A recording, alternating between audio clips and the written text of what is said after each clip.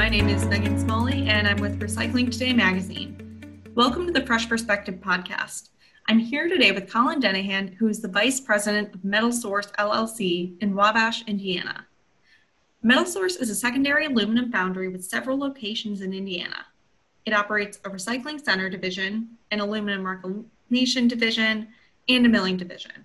The company also offers scrap management, brokerage, transportation, and industrial collection. Colin has been with the company for almost 5 years, and prior to that, he worked in sales and purchasing at LKQ Corporation for about 5 years. Thanks for coming on the show today, Colin. How are you doing? I'm doing excellent, and I'm happy to be here. Thank you for the invite.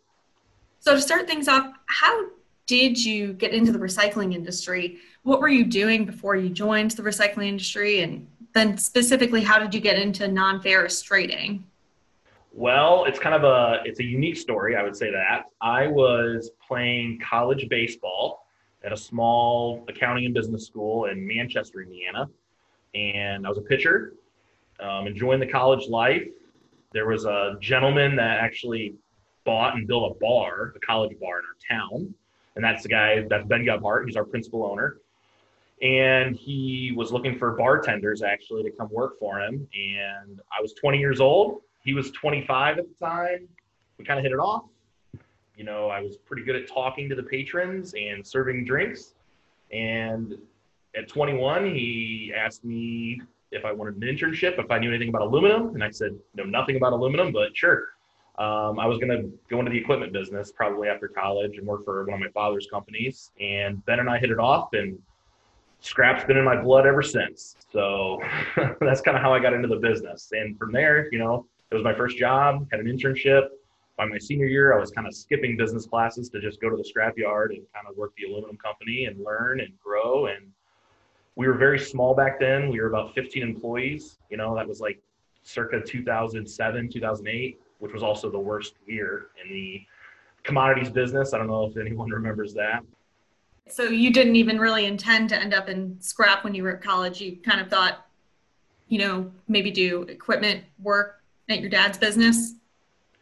Exactly, yes. My dad worked for United Rentals, which is the largest equipment company in the world. He ran the Midwest for several years, and I was going to run one of his branches or go into sales, I thought, for him, until I met Ben Gebhardt and the Metal Source team. Chris Lochner was his VP at the time. Like I said, they kind of took me in, and I was their little brother, kind of learning the business, made my first couple deals, and never left the business since. It's been great. After that, I worked at Metal Source for, a year or two. The market got rough, and I left Metal Source, sold some aluminum extrusion on the East Coast for a year, ran the LKQ, Transmeco, Heartland book for several years, and then, found my way home, and been back in the last 5 years and came back as our vice president of purchasing and sales. So it's been a fun ride, and I love the industry.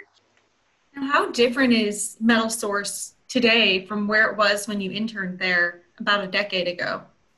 It's a great question. So a little Metal Source history for you.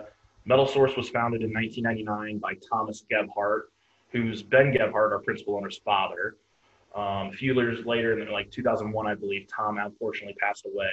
So Ben Gebhardt, very young at the time, dropped out of college, took over the entire family business, and grew it from there. Started off as a zinc milling operation. Tom Gebhardt had a non-compete from S&R, and he couldn't be in the aluminum business for several years. And after that came, to fruition, Tom started Metal Source, started melting some aluminum, buying dross, and then we grew from there. Ben had Chris Lochner on his team, who was my direct report at the time, and it was 15 employees. We were very small. We had one small location, one small furnace, a dross milling operation, a small little speeder scrap yard. And my day then consisted of, maybe running a crane, loading a roll-off truck, managing our retail buy room, and having 5 employees, making trips to the bank, pulling out cash to pay customers, doing a lot of that hands-on stuff, maybe on a fork truck, loading a semi. And then it grew to just buying. That was actually the first year that Bluetooth came out, so we thought we were cool. We all had headsets in our cranes. So we're trading metal and having roll-off, loading races between Chris and Ben. It was a lot of fun. And now it's drastically changed. We're doing about 10 million pounds a month. Back then, we weren't even doing hardly 1 million pounds a month. So some tremendous growth, different programs. When I came back, one thing we did was expand our wheel buying division. We hadn't bought any aluminum wheels ever we were focused on mainly aluminum breakage, transmissions, engines, old cast, turnings, radiators, some old sheet. But now, instead of just melting 380, our book of 356 alloy and our new ingot line and our new furnace, we call it Plant 2. It's on the other side of town. That's been the big program I've spearheaded over the last 5 years. Now, you're also involved in leading ISRI's Indiana chapter. Could you talk a little bit about that experience and how you got involved there? And then what is happening in Indiana that members are talking about right now that might differ in other parts of the country? Absolutely. I got recruited to volunteer at the Indiana Industry Chapter young in my career. Actually, I have Rick Grinsfeld, our non-resource to blame. He recruited me. And then I've just kind of elevated through the ranks, started off as just a director at large on the board, in my early mid-20s to now being elected, as I was our officer, I was our secretary and our treasurer, and now most recently our vice president. ISRI's been really big for Metal Source's growth as a company from a networking aspect, as well as utilizing all of those trade association resources that ISRI provides, whether it's the safety program, the lobbying arm, SRIA reporting, all that lobbying fun stuff that you get into from that committee. And I think that our chapter has really had great leadership that set a good example of being a strong, withstanding state chapter financially, with fundraising, with our scholarships that we give out every year, and our internal state lobbying that we've really focused on. So I had the path laid out for me before, a lot of ISRI leadership, and now taking on that role as running our committee. So I chair most of our golf outings and our Pacer games, and we've grown those attendances to really, really grow our fundraising ability. And we're really proud of the scholarships we're able to award. Last year we did $10,000 worth of scholarships. It's the most we've ever done. And still able to do those and fulfill those scholarships to young, up-and-coming recycling people's dependents in the industry. And we're still able to maintain that and afford to pay those out. Now, what are some challenges that you faced in your career, either at Metal Source or when you were at LKQ, that you'd be able to talk about? Sure. I think, starting out being a type A personality, wanting to, not necessarily control things, but advance early in your career, driven by the financial, money in the business that's ever to be made. I really struggled with patience. I thought I was going to divide and conquer, and I was young, and I bought my first load or traded my first load at 20 or 21, and just learning some patience. And I would say caveating the lesson of humility, being able to listen to industry veterans, maybe not necessarily trying to dominate conversations when you're young and you don't necessarily know the industry very well. Patience was hard for me because I wanted to go out there and buy, sell, not necessarily understanding that, hey, there's margin built in, there's freight built in, you have to listen to your industry veterans, what companies are risky that you don't do business with. These companies are more secure, understanding the credit insurance and the risk management side of the business, instead of just, making a big splash and generating revenue and buying and selling. So I think learning that aspect really helped me at an early age, and having good mentors, industry veterans. Like an example here, I was just talking to the Padnos family. We're really close with them. I went up there and had dinner at a young age, and Jeff, Padnos, who was their chairman, CEO, president, I had a dinner with him. I sat and listened the whole time, just didn't even talk. And it was just a great experience to hear from someone that had built and ran a company that size and that magnitude. So I think everyone, if I'm going to give advice to anyone up and coming in our business, young, maybe find that right mentor, those industry executives that are really help you grow, in our business. Got it. Do you have any stories from over the years of working at Metal Source that you'd want to share? Oh my goodness. Probably none that I'm allowed to share on this platform. No, I'm just kidding.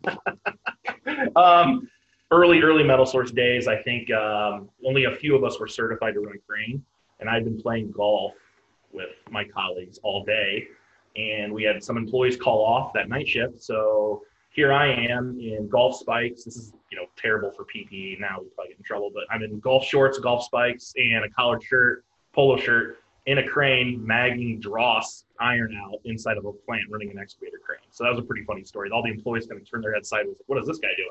Oh, he's in golf clothes. He's going to get in a crane and run it. It's hilarious. So that's probably a good one that stands out, and a very politically correct, nice one that I can share.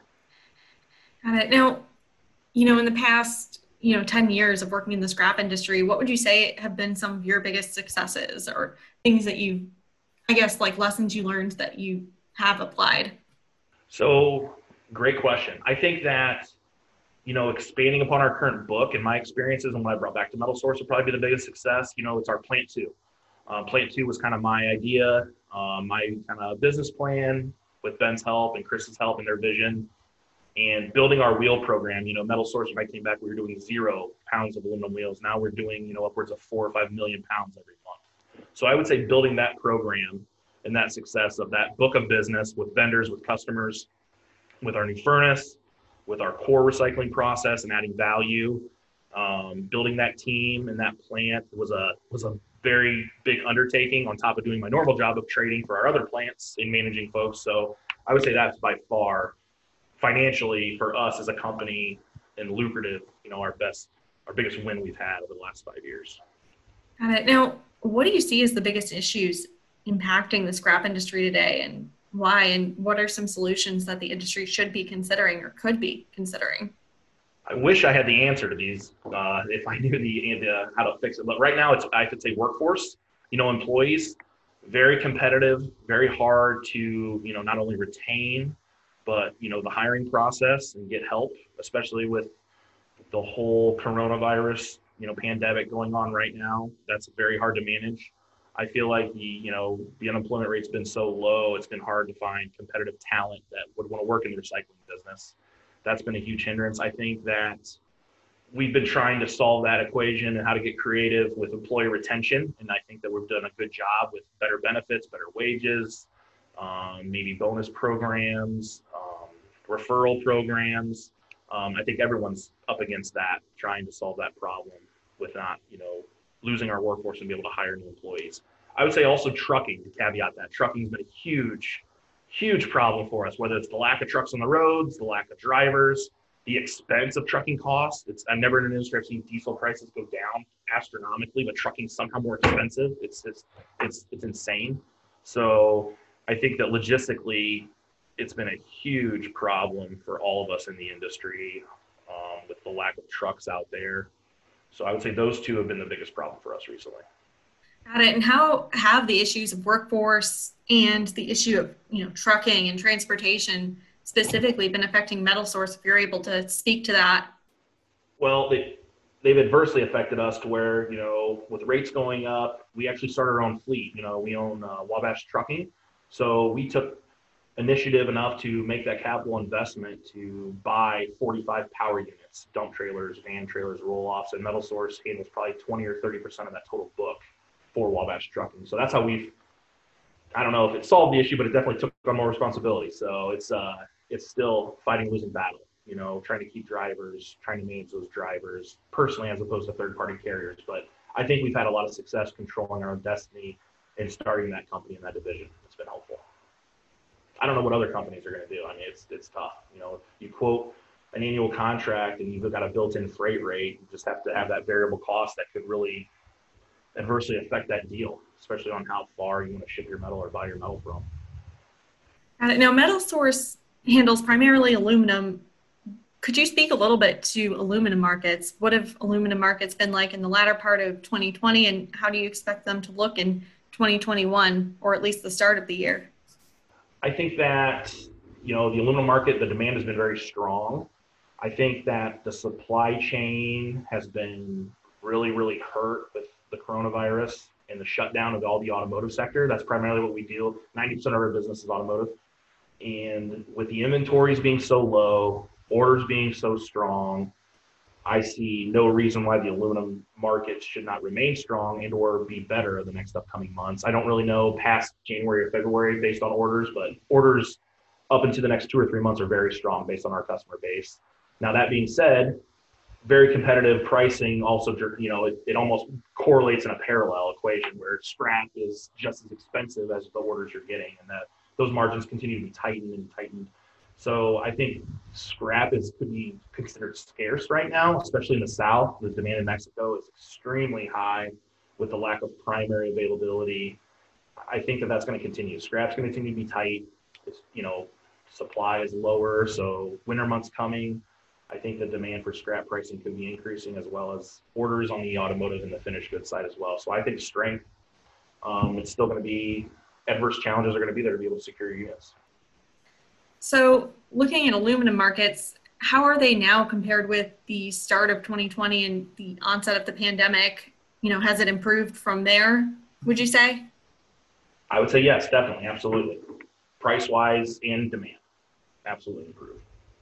People couldn't move their finished goods for 3 months. It was a big issue with the shutdown. So, on that being said, the price really didn't matter for those 3 months. So, definitely recovered, and it's recovered fast. We've seen some of the biggest gains in the last 2 months here that we've seen historically in years. Now, are there any new technologies that you hope that the scrap industry might embrace, looking ahead to the new year? And if so, why?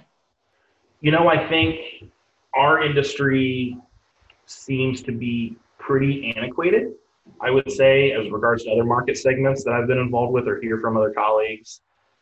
I think that there's a lot of inventory type software that's more tailor made for a recycling company that's easier to navigate now, and there's more options. Between your retail buying software, how you manage your inventory or building loads, shipping, receiving software, inventory tracking. I think they've really made some strides in that aspect. And I think you're seeing more and more, even small market companies, smaller dealers, embracing some of those technologies to be able to make them more efficient. Everyone wants to go paperless these days. I think that's going to be huge. If we can go paperless and not, the limit the amount of paper used and how many people are touching one transaction, that's our goal. We're trying to get leaner and leaner to where we still have those checks and balances and that oversight, but we're also being, efficient in processing the loads, making sure the recoveries are okay, reviewing lot pictures, making sure that, the customers paid the right amount and still being able to check that process. So I think that the technology of going paperless has just been very important for everybody and how to still manage that. So there's a lot of good new companies that are making that available to you. Awesome. And where do you see the industry heading in the next few years? And also, where do you see Metal Source heading in the next few years? Great question. Great question. You hear everyone talk about EVs and electronic vehicles, and I'm going to talk about that just because that's, directly affecting us. Everyone says the combustion engine is going to be potentially not obsolete, but in less demand over the next decade or so. And, that's a big casting aluminum alloy that we produce. But I think with that being said, there's more and more aluminum being used in a vehicle as well, whether that be for weight restrictions, rust, and for example, you're going to see more and more aluminum in the chassis or structural parts of a vehicle. The drivetrain will still have aluminum in it, the transmission and getting power. I think more parts, whether it be a steering wheel knuckle column or suspension arm, are definitely going to be moving away from steel. So I think that in our industry, there's a bright future. I think it's going to change just based on, the alloys being used in a vehicle itself. So I think there's a recycling issue with these, the batteries too in the electronic vehicles. The large batteries for some of these EVs, how can they be recycled and still protect the environment? So weighing that risk versus reward. That's going to be interesting to see how it all plays out and how demand changes and what types of aluminum or steel and what ratio that is being used in a vehicle. Got it. And as a final question, you mentioned that workforce is an issue for many in the industry. So what would you say are some ways that the scrap industry should consider to recruit people to the industry or retain people? What are some best practices that you've seen that work? So for us personally, we've started recruiting earlier. We're going to some college career fairs. Our HR department has grown and we're being more aggressive with growing talent and recruiting talent and trying to, capture some folks that might go into a tech job or someone that's going to go into another market segment and explaining to them in education. Israel's been a big part of that. Educating them on what, recycling is and what our company does compared to this. And it's a mixture of manufacturing and green for the environment. And there's a lot of benefits to that. It could be financially lucrative as well. We've built a company based on relationships and, my teammates around me have facilitated that. So I think that there's opportunities in our market segment for attorneys, for accountants, for business managers, for operators mechanics, truck drivers. There's so many different career paths that you could take in our recycling business that there could be something there for everyone. In the trades, we're looking at people that aren't necessarily going to college and are going into a tech school or that environment. So we've had a lot of luck. I was an intern. We started there. So Chris Locker, one of my colleagues, he was an intern. We've had some success and some big wins with recruiting our key executive folks that started 10 or 15 years ago as interns. So we try to take on a few every summer. Sometimes it works out, sometimes it doesn't, but we at least are able to try to, get the next person up and what we can do for our growth. Awesome. Well, thanks so much for coming on the show today, Colin. My pleasure. I love the business. I think once you worked in our industry, there's a lot of people that don't ever leave. The people you meet, the companies you deal with. Some of the guys and girls that I've built a 10, 12-year relationship with that I consider, friends. And, you talk every week to some of these people and they become part of your family. And it's just a really fun business to be in. And I'm looking forward to when we can all get together again soon at the next convention and or networking, because that's a huge face-to-face business where, everyone in some of these other segments are just a number, where I think that our business will always have that relationship side and, face-to-face dialogue with, locking in deals and growing our business.